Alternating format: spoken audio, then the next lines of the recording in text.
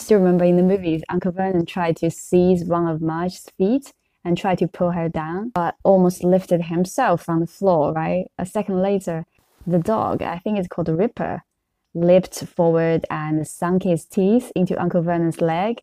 I still remember all these from the movies. But cut to Harry. This time, Harry had enough. He is not a little boy anymore, and Harry just saw from the dining room before anyone could stop him, heading for the cupboard under the stairs. Second, he had heaved his trunk to the front door. He sprinted upstairs and threw himself under the bed, wrenching up the loose floorboards and grabbed the pillowcase full of his books and the birthday presents. He wriggled out, seized Hedwig's empty cage, and dashed back downstairs to his trunk, just as Uncle Vernon burst out of the dining room. "Come back in here!" I thought he was like, "Where are you going?" Like he's gonna worry about a boy go out in the middle of the night, but he said, "Come back and put her right." And Harry just goes, "She deserved it. She deserved what she got. You keep away from me." "I'm going," Harry said. "I've had enough." And that basically just concludes chapter 2. And chapter 3 is the night bus. Harry was several streets away before he collapsed onto a low wall in Mangonia Crescent, panting from the effort of dragging his trunk. It must be a lot of things. So it's like after the adrenaline, now it's like 10 minutes later. In the dark streets, a new emotion overtook him. Panic. Whichever way he looked at it, he had never been worse fixed. He was stranded, quite alone, in a dark Muggle world, with absolutely nowhere to go. And the worst of it was, he had just done Sirius Black. Sirius Magic. From now on, every time I read Sirius, I think it will follow by Black. Anyway, so he's done Sirius Magic, which meant that he was almost certainly expelled from Hogwarts.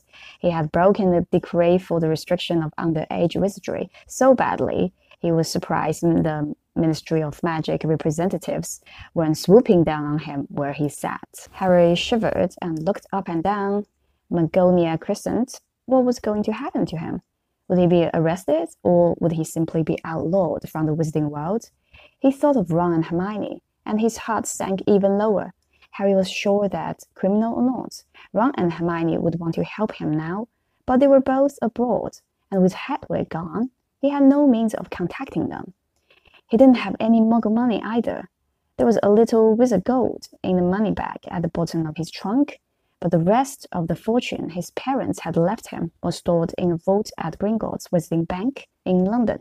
He'd never be able to drag his trunk all the way to London, unless he just looked down at his wand, like, if I was already expelled from this is painful, but a bit more magic couldn't hurt. It's like, I've already committed some crime.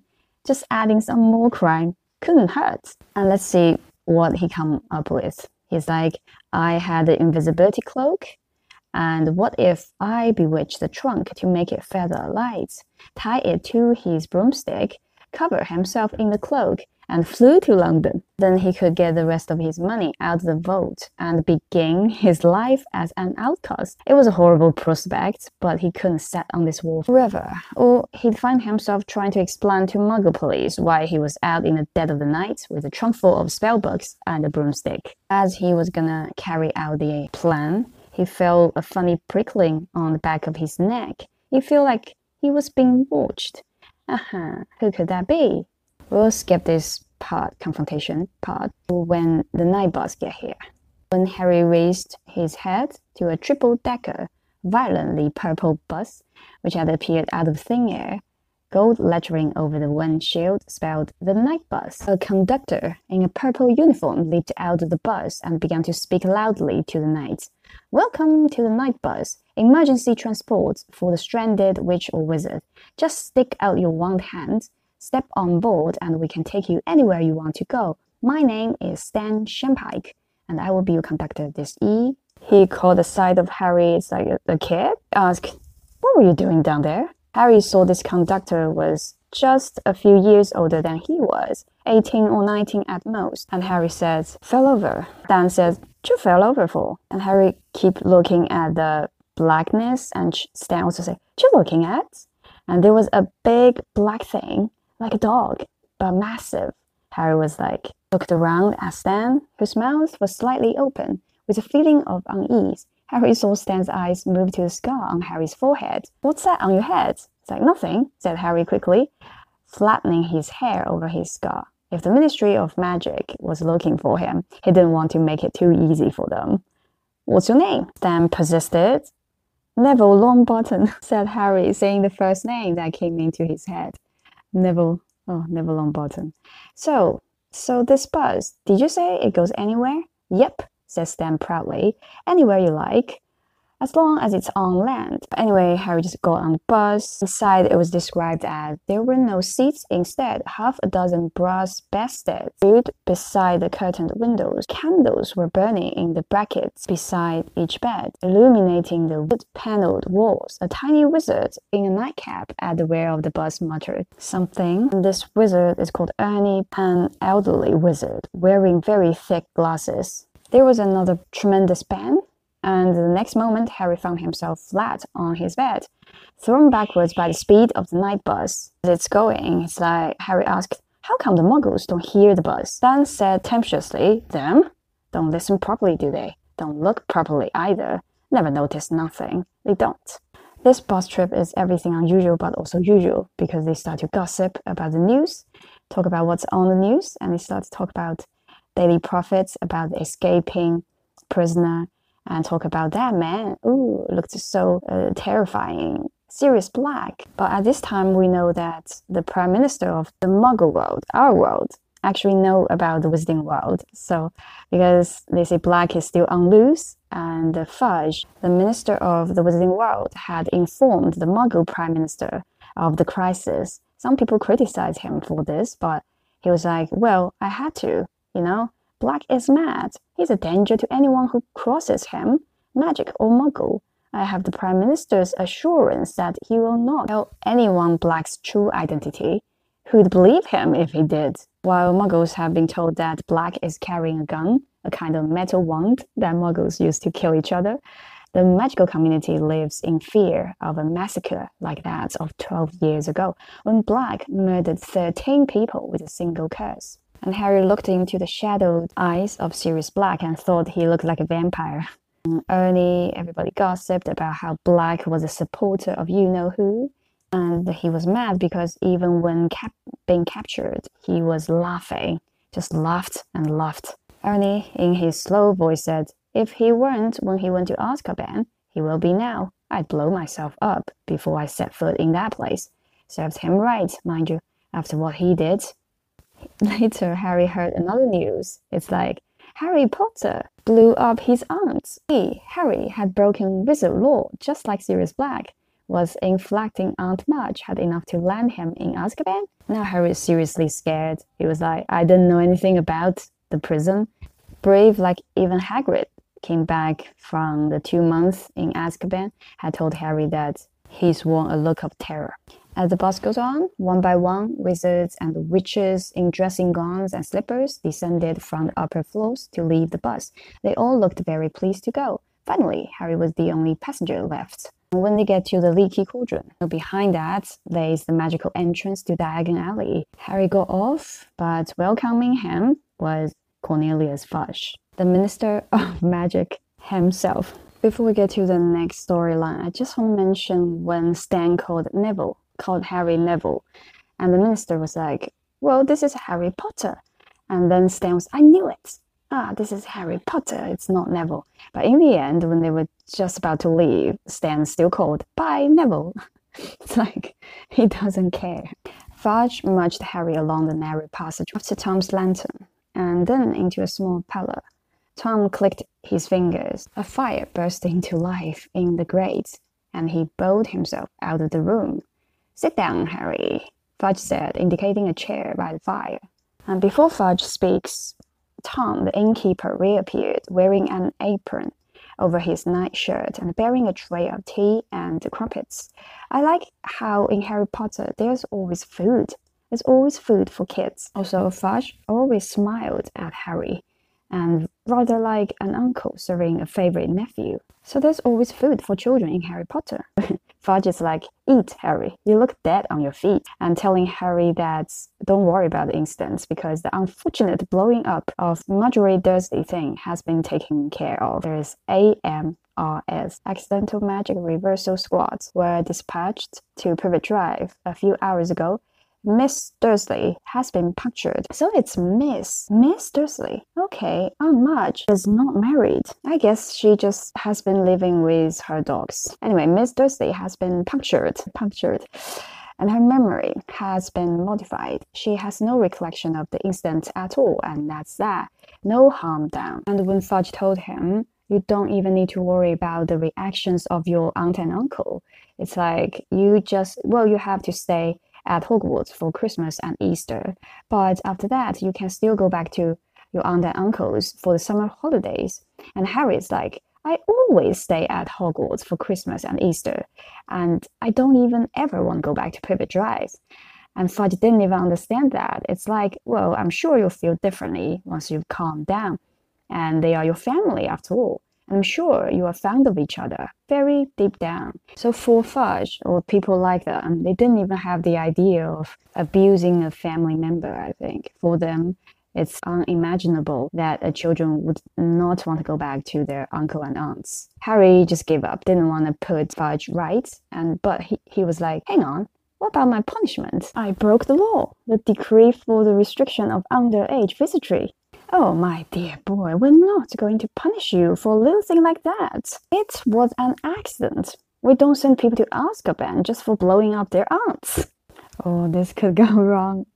I mean, wrong meaning in so many ways. Anyway, and Harry still was saying, last year I got this and that punishment, warnings, and now you're telling me I will not be punished? What the heck? But I understand. It's like sometimes the adults, they change their rules. They tell you this is really serious behaviors, but next minute they're like, it's little things. It's not important. And it was an accident, so it's kind of confusing. Unless Harry's eyes were deceiving him, Fudge was suddenly looking awkward.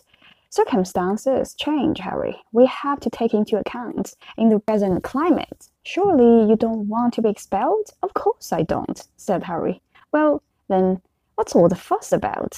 Have a crumpet, Harry, while I go and see if Tom's got a room for you. Then Fudge go get Tom, and Harry was placed in room 11. Fudge told Harry to stay in Diagon Alley and you to be back here before dark each night. Sure you understand. Tom will be keeping an eye on you for me. And Harry, just one last thing, Minister, can you sign the form for me, the permission form? Because I really would like to go to Hogsmeade. But Fudge is like, rules are rules, Harry. I'm not your guardian, so can't do that for you. Then Harry was taken to his room. Inside was a very comfortable looking bed, some highly polished oak furniture, and cheerfully crackling fire. And Hedwig is here. Hedwig arrived about 5 minutes after you did. Very smart, the innkeeper Tom was saying. Sat on his bed for a long time, Harry started to think. It's such a weird night. Looking at the sky, Harry could hardly believe he'd left Privet Drive only a few hours ago. And he wasn't expelled. And he was now facing 3 completely Dursley-free weeks. Oh, so good. He's like, but it's so weird.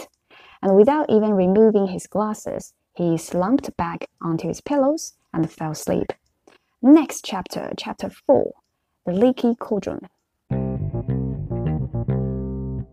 Okay, before we go to the Leaky Cauldron, there are a few loose ends I want to address. The first thing is Harry blow up his aunt. I know. I support all the legal sex workers, but not at 13 years old, okay? And the first thing is actually went back to the night bus. First of all, night bus. Such a great name, night. It's a bus running around at night and also saves people, saves stranded witch and wizards. Night. Such a good wordplay. JK. And the second thing, that's the first thing. Night. Good pun. And the second thing is there is a logic loop. They say, Anyway, people asking if the night bus can, like once you pick up a wizard or witch, you would jump back to where you were, right? It's like when they picked up Harry at this Magnolian crescent, I think, they would jump back to somewhere because Stan was saying, this is where we was before you flagged us down. Where are we, Aaron? Somewhere in Wales? And then they have to wake up Madame Marsh because they will arrive the destiny of Madame Marsh very soon, in a minute. That was Abergavenny, I think. So the question is, if they can jump back to where they were before, picking up a new passenger, why can't they just jump to the destination? Why they have to jump back to where they were, the bus stop, let's say, and they keep driving to the next stop? Why can't they just jump? So you can say it's just magic. That's just how things works. And just people asking about that. So how it works is each time they pick up a witch or wizard, they would jump back to the stop where they were and then keep driving. So because that's how bus works. You need to have bus stops. It's not taxi. So that's how they've been jump to the previous stop and then keep driving to anywhere. They can be anywhere, as Stan was saying, right? But they just have to jump back to where they were each time they pick up a new passenger. So that's how it works. And they keep driving until everyone gets off, right? Anywho, and I have to correct myself. Ernie was the driver. He is not just a passenger. So Ernie was the driver. Okay, let's move on to Leaky Cauldron. Usually the third chapter was when J.K. would show us how brilliant and spectacular and fantastic the Wizarding world is compares to the Muggle world. How abusive the Muggle world is to Harry, usually is. But as I said, book 3 onwards, we would get darker and darker themes in this book. So we still have a lot of magical elements in this chapter, but we will also get the danger waiting for Harry. And as Harry was growing up, we can see he is no longer the boy thinking naively. Somehow in his spirit this time around, he carried a little bit rebellion spirit, I think. In the end, we will see. So yeah, this chapter began with Harry waking up to several days wandering around Diagon Alley, just enjoying himself. We get a vivid description about how he was living inside this wonderful world. He ate breakfast each morning in the Leaky Cauldron, where he liked watching the other guests. Funny little witches, and there are vulnerable-looking wizards, and there are dwarfs, raucous, noisy dwarfs, wild-looking warlocks. That basically is what you're gonna find in a pub, like a Leaky Cauldron. After breakfast, Harry would go out into the backyard and take out his wand, tap the third brick from the left above the trash bin, how to open Diagon Alley. And he would spend the long sunny days exploring the shops and eating under the brightly colored umbrella outside cafes, where his fellow diners were showing one another their purchases. Just anywhere he goes, he will hear Sirius Black is out. Everyone's been worried about this news. That's true. But still, life is still going on. Here, their purchases includes Lunoscope device. I guess no more messing around with moon charts. So hence on later they're going to have this course called divination, right? He does his homework in this Sunshine ice cream parlor. It's called FF, Florian Fortescue's ice cream parlor, finishing all his essays with occasional help from this Florian Fortescue himself, who, apart from knowing a great deal about medieval witch burnings, gave Harry free Sundays every half an hour. About spending money, because now Harry had refilled his money bag with all the money at Gringotts. He had to exercise a lot of self-control, not to spend the whole lot at once. He still have to pay tuition at Hogwarts. Mostly is the spell books he has to buy. So he has to control himself not to buy a solid gold gobstones, just like marbles, like a game like marbles, in which the stones squirt a nasty smelling liquid into the other player's face when they lose a point. So it's useless, but because it's solid gold, it's made of solid gold. So it's a handsome set, but it's useless. The next thing he was tempted is something I would like to have. This is by the perfect moving model of the galaxy in a large glass ball, which would have meant he never had to take another astronomy lesson. So just thinking about have the whole galaxy Oh. But the thing that tested Harry's resolution most appeared in the favorite shop, quality Quidditch supplies. Because a week after he'd arrived at Leaky Cauldron, he knew that they have the new broomstick. This one is called the Firebolt. Just the perfect broomstick. Everyone wants it. But it has price on request. Harry didn't like to think how much gold the Firebolt would cost.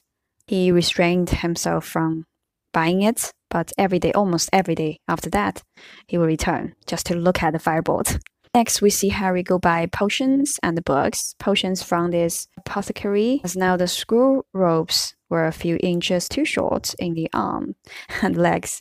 He visited Madame Malkin's robes for all occasions and bought new ones. I really like how every shops just name themselves exactly what they are doing. Very straightforward. And most importantly, he had to buy his new school books, which would include those for his two new subjects, care for magical creatures and divination. And one of the books required was actually the monster books. So Harry was like, oh, that's why Hagrid's giving me that, and also said it would come in useful someday. But because of this monster book of monsters, the bookshop got 100 copies of them. So there are torn pages lying everywhere, and the books grapple with each other, locked together in furious wrestling matches and snapping aggressively. I can imagine the manager from the bookshop was not very happy about it. And Harry entered Flourish and Blots. You can already feel the manager is very impatient towards students. It's like, get out of the way, what book you need? And Harry was like, I've already got that one. And the manager was like, okay, thank heavens for that. I've been bitten 5 times already this morning just to get it. And then quote from this manager is like, I've never stalking them again. Never. It's been bedlam. I thought we'd seen the worst when we bought 200 copies of the Invisible Book of Invisibility. Cost a fortune, and we never found them. Well, is there anything else I can help you with? Of course, you buy the Invisible Book of Invisibility. It must be somewhere. And Harry said, yeah, I need Unfogging the Future. And the manager was, oh, starting divination, are you? As Harry was going around the shops, and we see other titles like Predicting the Unpredictable, Insulate Yourself Against Stocks, and The Broken Balls When Fortunes Turn Foul. I would like to see those books one day from JK maybe. Please write them. I will read them. And Unfogging the Future. Very good guide to all your basic fortune-telling methods. Palm tree, crystal balls, bird entrails. But Harry wasn't listening. His eyes had fallen on another book, which was among the display on a small table. Death Omens. What to do when you know the worst is coming. Oh, I wouldn't read that if I were you, said the manager lightly, looking to see what Harry was staring at. You will start seeing death omens everywhere. It's enough to frighten anyone to death. I guess so. It's like if you read that book, it's telling you the death omens. It's like, if you see the number 33, and you start to see 33 everywhere. This was in the movie as well, I think. Harry continued to stare at the front cover of the book. It showed a black dog, large as a bear, with gleaming eyes and looked oddly familiar, of course. So anyhow, the manager just pressed Unfogging the Future into Harry's hand. Anything else? Yes, Harry said. I also need the Standard Book of Spells, Grade 3, and the Immediate Transfiguration. Harry emerged from Flourish and Blots 10 minutes later with his new books under his arms and made his way back to the Leaky Cauldron, hardly noticing where he was going and bumping into several people. Back in his room, he started to talk to himself again in the mirror. It can't have been a death omen, he told his reflection. And I was panicking when I saw that thing in Magnolia Crescent. It was probably just a stray dog. He started to do dodgy things like raise his hand automatically and try to make his hair lie flat. And his reflection, his mirror, said back to him in a wheezy voice, "You are fighting a losing battle there, dear." Now he is not all right. As the days slipped by, Harry started to looking everywhere he went for a sign of Ron or Hermione. He really needs to talk to his friends. He's losing his marbles. Well, we didn't see Ron or Hermione, but we did see Seamus Finnegan and the Dean Thomas and Neville Longbottom. It described as Neville was accompanied by his grandma and was being told off by his very formidable-looking grandmother. And Harry was just like, please don't let her know I used Neville's name on the run from the Ministry of Magic. Harry woke on the last day of the holidays thinking that he would at least meet Ron or Hermione tomorrow on the Hogwarts Express. He got up, dressed, went for the last look at the firebolt, and was just wondering where he'd have lunch when someone yelled his name and he turned. Of course, both of them are there. Now I start to feel like Ron and Hermione are doing things together already, you know, how they showed up together, how Ron was constantly writing to Hermione. Because Hermione was saying in her letters, Ron was writing to me, Ron was telling me not to call you, and all the time. I think Ron and Hermione are doing things behind Harry's back. Anywho, so finally Ron was like, we went to the Leaky Cauldron, but they said you'd left, and we went to the Flourish and Blots at Madame Malkin's, and I got all my school books last week, Harry said, so I wasn't there. So they catching up and asked, did you really blow up your aunt, Harry? Hermione asking a very serious voice. Know what you think, Hermione? No, the sex work. I'm only 13. And I didn't make this up. This was in the book. I didn't mean to, said Harry, while Ron roared with laughter. I just lost control. Hermione said, it's not funny, Ron. Honestly, I'm amazed Harry wasn't expelled. But Ron, again, a voice of reason, said, probably because it's you, isn't it? Famous Harry Potter and all that. I'd hate to see what the ministry would do to me if I blew up an aunt. I blew up an aunt. Mind you, they'd have to dig me up first because Mom would have killed me. Anyway, you can ask Dad yourself this evening. We are staying at the Leaky Cauldron tonight too, so you can come to King's Cross with us tomorrow. Hermione's there as well. And why is that? Later we'll find out. Why is everybody here? While catching up, we see Ron's got a new wand and Hermione's got 3 bags of books. And she's taking more new subjects than you, aren't I? Those are my books for Raismancy, Care of Magical Creatures, same as Harry, Divination, Study of Ancient Runes, Muggle Studies.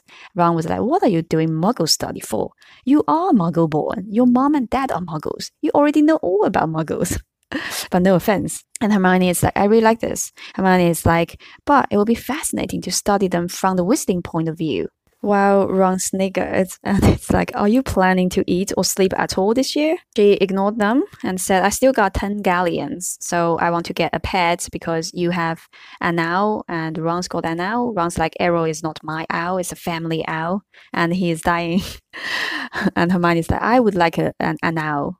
A pet at least. Here we also got something suspicious. That's Scabbers. Scabbers has not been alright ever since Egypt trip. Scabbers was looking thinner than usual and there was a definite droop to his whiskers. There's a magical creature shop just over there, said Harry. It's like you could see if they got something for Scabbers and Hermione can get her owl. So they paid for their ice cream and crossed the street to the magical menagerie. This is a book starts the magical creature for us. So inside this shop, there's not much to see, but not much room, but a lot of cages and magical creatures. We can see here toads, blowflies, gigantic tortoise, and newts, and snakes, I guess. And the lady there was like, an ordinary common or garden rat like this can't be expected to live longer than 3 years or so.